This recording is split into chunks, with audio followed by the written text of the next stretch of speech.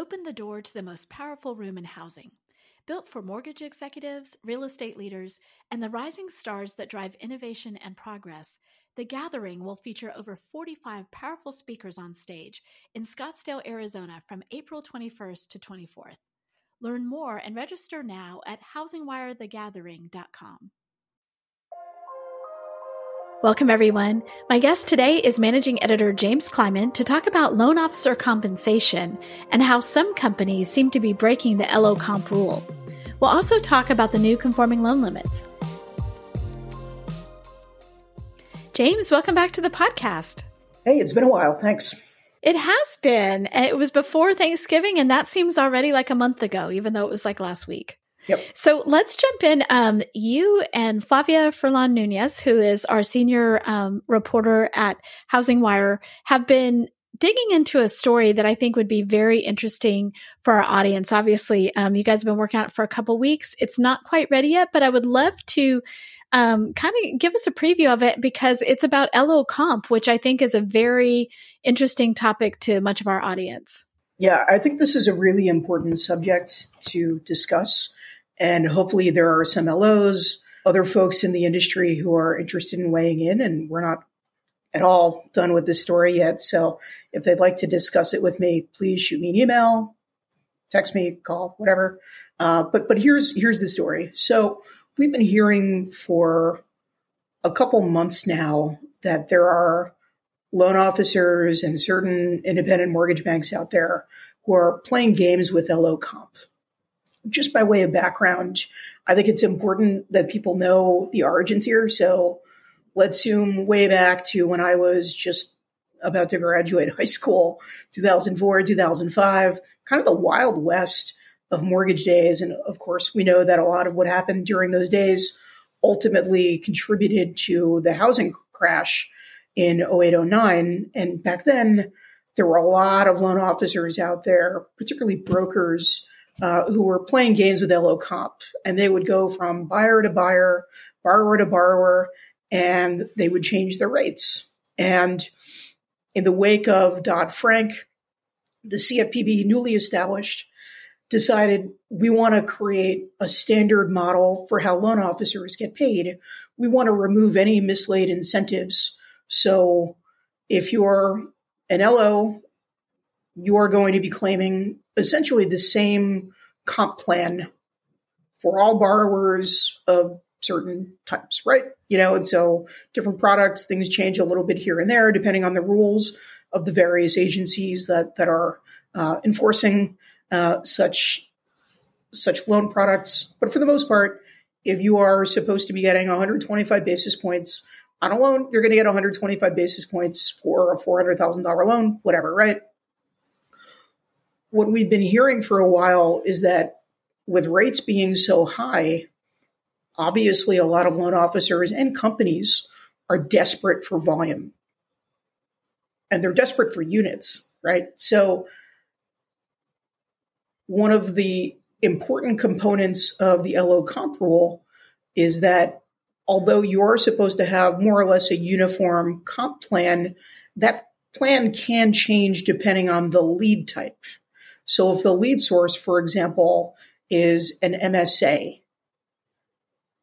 you can be paid less than your standard, let's just make up a number, 125 basis points. Let's say it's 100 basis points. It would probably be much lower. Let's say the company has a company-generated lead from NerdWallet or something from their internal CRM. As a loan officer, you could claim much less in comp for that lead. So there are these different buckets, right? Now, the self-gen loan bucket is always going to be the highest. So that'll be, let's say, 125 basis points is maybe a little high in some cases, but let's say it's usually north of 100, right? And then a lot of the other buckets are going to be much lower. Now, here's where we get into some of the interesting, kind of the meat of this issue. The issue is everyone is trying to get those rates lower. If you're quoting borrowers at 7.5%, 8%, as an LO, you're looking for an edge on pricing. As a lender, in some cases, you're looking for an edge on pricing. And so one thing that the LO comp rules do, and we've spoken to a number of attorneys about this, they're very clear that if you claim in the process that this is a self-gen lead, and then before it locks, you change the lead source to, a NerdWallet provided company lead, and thus you're cutting your compensation from 125 basis points to 60 basis points, you are breaking LO comp rules. That is what a number of attorneys have told us, what a number of independent mortgage bank executives have told us, and this is a practice that people have described to us as rampant. And I think a lot of folks in the industry would say, well, hold on, how on earth would the consumer be harmed by this? I'm getting them the lowest rate possible because I'm cutting my compensation, right? The lender, unless there are maybe some pricing exceptions, which does happen, of course. But for the most part, it's the LO who is deciding to take the hit here. So how could it possibly be that this is a bad practice that should be policed in the industry? And the answer is really quite simple. It goes back to this idea about incentives. So what we have heard from people who think there should be more enforcement of this rule, the LO comp rule, of this practice that has proliferated and has been around since, really the Dodd-Frank rules, but has been particularly abused, in the words of some of the people we've spoken with over the last year and a half when rates really started to jump up, is one, it's a fair housing issue, right? Are there less savvy borrowers who are getting quoted higher rates because the LO doesn't feel like they have to negotiate because they don't think they're going to get price shops, or they don't think that this borrower knows enough about how a mortgage works, about how, how any of the money is allocated and when and all that there are more likely going to be members of protected classes who are getting quoted higher rates. And so maybe on an individual basis, there are plenty of consumers out there who are getting quoted much better rates. There are likely to be quite a few consumers who don't know to negotiate, right? How many buyers out there are first-time home buyers who don't have the experience of having applied for a mortgage and received a mortgage, having done it, and also by virtue of working this kind of role, I would know how to price shop. I would know what questions to ask. But you ask someone who's been a renter for 20 years and has finally accumulated enough in savings, and they go to somebody they believe is reputable, and they have an initial conversation, and the LO asks them, hey, how far along are you in the process? Let's talk about your financial profile. Have you talked to any other loan officers? Have you gotten any other quotes? And they very quickly surmise that this prospective borrower is a bit of a rube. They're much less likely to lower their price, take the lower comp, put it in incorrectly, I might add, in the wrong bucket, and get them the better rate. And so this is really the genesis of a lot of the problems that we're reporting on right now related to LO comp. My initial response was exactly what you said, which is, how could this be a bad thing for them? And, why is that bad? But to your point, and really what the regulators and the agencies are trying to do in DC is standardize everything, because where you get into trouble is where you don't have those standardization, right? And where there's individual opportunity, we know that some people will take it, and do bad things with it. But from my perspective, not only might this be very hard to report on, how exactly, what does the trail look like if you're the lender? And is it easy to find that this person put it in the wrong bucket because we know it came from here? I mean, how does all that work? So the lender is supposed to be tracking where the leads come from.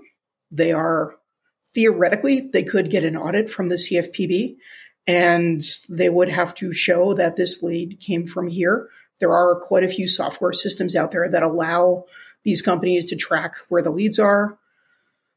The challenge is twofold. First is, do they have a good process that prevents the loan officer themselves from changing where the lead source is generated throughout the process, right? So that's kind of a question about, I don't know if I'd say security per se, but really chain of custody, I guess. I don't know. Really sort of the rules that outline who's allowed to do what. The second part is, I think there are a lot of lenders who either look the other way and don't want to know, because lenders, as much as anyone in the industry right now, are desperate for volume. And it's probably a case of don't ask, don't tell. Or in the case of some distributed retail lenders out there, it's baked into the policy. It's baked into the business model, how they do business. They want LOs to be claiming from different buckets. They're encouraging LOs to take lower comp. And, it's sort of their way of maintaining the integrity of the operation, in the sense that they're still receiving the proceeds from, originating a loan. But it's not them that's taking a massive pricing exception, let's say. Now, in some cases, there are pricing exceptions paired with, what I would deem to be improper lead source, usage from the LO. So it could be one from either side, right? But more often what we've heard is that it's LOs who are cutting their own comp. And in a lot of cases, they're taking 50 basis points per loan just to get it done. Because 50 is better than 0 if you lose that loan to a competitor. And it's still a very competitive environment. LOs are still, they're certainly not doing as well as they were a year ago, 2 years ago, 3 years ago. But there are still quite a few LOs that are generating enough volume where they can keep it going until, what is the mantra, survive till 25. So there's robust competition. And I think that a lot of the lenders are saying, look, it's you who's going to take it on the chin if you want to get this loan done. And if you want to classify it as this kind of lead, okay, that's fine. How many firms are actively tracking? We don't know. It's not the sort of thing that you see in the HMDA data. The CFPB would not answer our questions. The MBA has acknowledged that this is a problem. They have offered guidance via an attorney's letter earlier in the year, where they did say, hey, we know that this is a practice that has been happening. We have spoken to the attorneys, and they have determined this is improper, that you should not be doing this. But based on more than a dozen interviews with top attorneys, people who helped write the LO comp rule, top executives out there, we feel pretty comfortable in reporting that this is as widespread a practice as ever, and probably has accelerated since the letter was issued by the MBA. Do you foresee, the CFPB or other regulators taking action on this specific thing? I mean, if I had an answer to that question, I'd be making a lot more money than I do, Sarah. That the CFPB is it's tough because in a lot of ways it's sort of a black box. You don't hear about what they're doing. We haven't seen a heck of a lot of mortgage enforcement in a lot of ways. We saw a couple, there was the one in which I believe it was Freedom Mortgage had been maybe playing fast and loose with some of the MSA rules, right? We saw that come down a couple months ago, but we haven't seen much in the way of RESPA or LO comp cases in years. I can't even think of one. So if the CFPB is aware of it, if they are looking into it, that has not been, it's certainly not something that the industry is aware of from the people that we've spoken to. It is entirely possible that they have been auditing some companies and they do have a handle on this. And at some point in the future, they're going to have a significant enforcement action that does properly put people on notice that, hey, we went after this LO or we went after this lender and we find them X amount of millions of dollars. And that would certainly chill the practice. But one of the criticisms we often hear is that the CFPB, I don't know if this is accurate or not, but one of the criticisms we hear from the industry is the CFPB often doesn't understand the industry well enough to really police some of the practices that some say are insidious and are harming other lenders and are harming the integrity of the entire profession. Others say the CFPB just isn't resourced enough. They can audit X percent. I think they're supposed to audit like 20% of companies per year. So 4 out of 5 do this and nothing happens. And then an investigation in most cases, it doesn't wrap up in a week, right? They take a long time to be completed. And so if the CFPB is working on it, we probably wouldn't see anything for a while anyway. And in the meantime, if the question is, I know this is improper, I know that this is not a practice that I should be doing, but my other option is go out of business. Again, we talk about the incentives, and I think most practitioners are going to be incentivized to continue the practice because you'd rather deal with a potential CFPB fine a year from now, 2 years from now, 6, whatever it is, right? But the goal is to survive, right? It's not to write an ethics manual.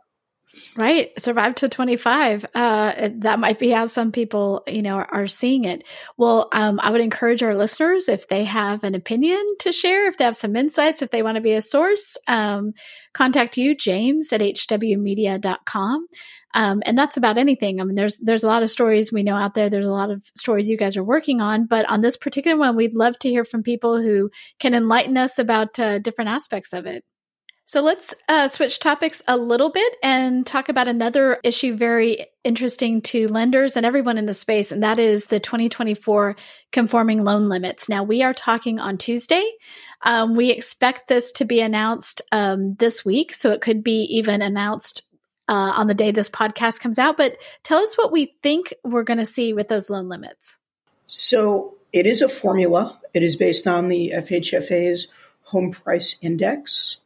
And based on where we were last year and the increase in prices, let's say that, so house prices rose 5.5% over the last quarter. So I think we're probably going to see conforming loan limits in 2024 of around $767,000, which would be obviously a record, right? It's a record every year.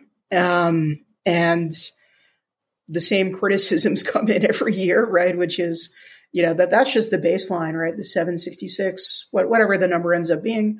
But if it is just the baseline, we know that there are certain counties with high cost of living designations, and those limits then would be in the 1.1 million plus range, which is, and again, these are just the loans. We're not talking about the down payments, right?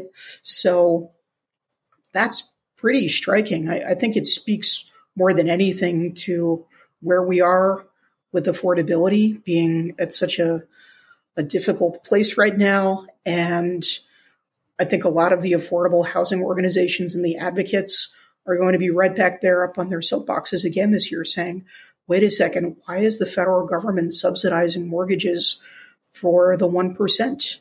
Why are we subsidizing mortgages that are mortgages themselves, not the house price, over $1 million? Couldn't we be allocating this money better? Couldn't we be doing more to spur, say, construction? Or, let's use that money to tackle zoning issues or to spur, changes with affordable lending, right, in other communities. But again, and this is only the FHFA, right? This is Fannie and Freddie. And we know that Fannie and Freddie are going to be the institution of choice for, I think, better placed prospective home buyers. So, yeah, I mean, it's definitely just a continuation of the same.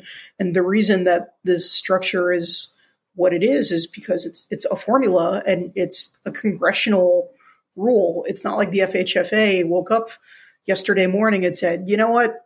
I'm really into the $766,000 number. What about you? Yeah, that sounds great. Let's do it. Okay.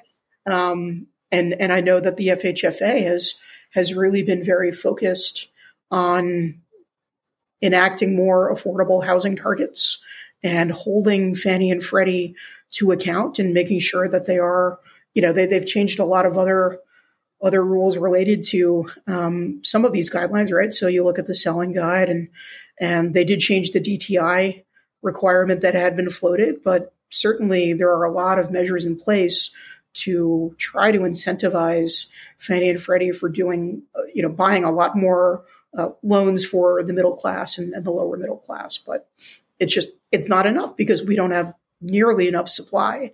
There's not, how many homes are truly affordable in my market? You look around, if I wanted to buy a one bedroom apartment in Manhattan, I'd be looking at 1.2 million, right? So, and that's considered affordable around here. When you said, some expensive areas, I was like, exactly where you're sitting right now, James, is one of those. Yeah. I agree with you that we can argue about, should they be doing it? But like, if they don't do it, I mean, you're talking about locking up liquidity in a way that would be completely unhelpful to anyone in housing or anybody trying to buy a house. Yeah. I mean, like maybe the whole practice needs a rethink. Maybe there should be tiers. Maybe there should be different pricing structures, in different areas. I know that would make things very complicated for a lot of lenders and especially the underwriting departments, right? Imagine trying to do that. But clearly the system that is in place right now is not aiding in affordability. You're helping the rich get richer, in effect. Helping the rich get richer. So there's two other lending or lender type housing things I wanted to talk about. And one is, we're hearing about data breaches and cybersecurity attacks, some that are on the record and a lot that are not on the record that we get tips all the time from people who might know about what's going on. Of course, there are some things that if they're a lender or servicer, they have to report, but there are other things, if it's a ransomware attack that we might not even know about. Yeah. So we saw the big one with Mr. Cooper, right? That has been resolved. I don't know exactly what transpired. I don't know if it was, a bunch of dudes in North Korea who, part of the North Korean government who decided to target them or, what exactly happened there. But we do know that it really knocked a lot of their systems out for a number of days. And there were closings that had to be delayed. There were all kinds of problems. These problems always affect the end user, of course. And this is to say nothing of what happens when your data is out there in the open for everyone. I kind of operate personally on the assumption that my credit card pins, my social security, my all of my personal identification is already out there and has been traded times over, which is a little scary. Obviously, I've had identity theft issues. I remember when I had no money whatsoever, I was making like $29,000 a year. Somebody somehow used my identity to buy a speedboat in Vermont for like $85,000. And I'm like, I only make like 30. How did they do this? Like, do I make more money than I think? No, I don't. I didn't buy. I have no idea how that happened. But, this has obviously become a big cat and mouse game between the industry, the federal authorities, the Secret Service has a lot of this under its purview, the FBI, of course, but it's so hard to police. It's an increasingly digital world, and it's really, how do you enforce this on people in an internet cafe in Lagos, Nigeria? How do you enforce these sorts of rules and laws in North Korea? You really can't. And in a lot of cases, these firms are just going to make the calculation that it's less disruptive to business to pay a $15 million ransom. So Mr. Cooper said it's going to cost them about $10 million or less in bulking up their digital security infrastructure, and that this event won't have a material impact on their company's operations, and all of the systems as of now appear to be running and back up. But We also know that one of the title insurance companies, Fidelity, had a big breach as well, and they disclosed that with the SEC as a publicly traded company. And they have a couple subsidiaries under them, ServiceLink being one of them, that were also caught up in all this. And so it just keeps happening. It's going to happen. I would be surprised if there were, a top 25 servicer or lender or title or appraiser or whatever that isn't hit by this in the next 5 years. I mean, that would be worth a Q&A, talk to their head of network security. If there is a company that manages to not, be taken advantage of by one of these pirates or bad actors out there. It's true. I'm doing those tech interviews with tech executives at different companies, whether they're lenders or brokerages or tech companies themselves. And I ask them what keeps you up at night. And there are some other things, but this is the most consistent answer. And you understand why. They're in charge of, this is their responsibility. And there's, like you said, it's a cat and mouse game where it's almost impossible that that's not going to happen to everyone at some point. And when it does, all the law enforcement is pretty much useless. I mean, there's not a lot that they can do once it's happened. So, you're kind of in this really terrible spot. And it's interesting to me that, Mr. Cooper, $10 million is no small change. I know they're a giant company. They do a lot of things, but it's really unfortunate. Yeah, well, for Mr. Cooper, it's not to diminish the significance of the issue, but it is a little bit more than a rounding error, but it is not, it's not a huge operational blow either. So, hopefully the industry is able to figure out a way to get a little bit better about encrypting some of the data and, utilizing best practices that we see. And it's not like this is only something that happens in the mortgage and housing industries. We see this in all corners of finance, medical as well. There's always consumer. There's Target years ago had a huge breach and gave everybody's information. So I almost wonder how valuable could any of it be at this point, because I just feel like it's already out there on the dark web. If someone was really motivated, they could probably find it. I'm with you on that. I've assumed that that's all out there already, although that doesn't give me any peace of mind, but it also does keep me from every time they're like, I get a notice in the mail, they always send you a notice. Your information was part of this breach, and where you're like, yeah, right. Okay, well, just another one to the mix right there, right? Well, James, thank you so much for being on today. I so appreciate it and look forward to the stories when you publish them, especially the one about LO Comp, which might be in the next week or so. And hope we get some insights from our listeners on this who might be able to shed some more information, but always a great time talking to you. Cool. Thanks very much, Sarah.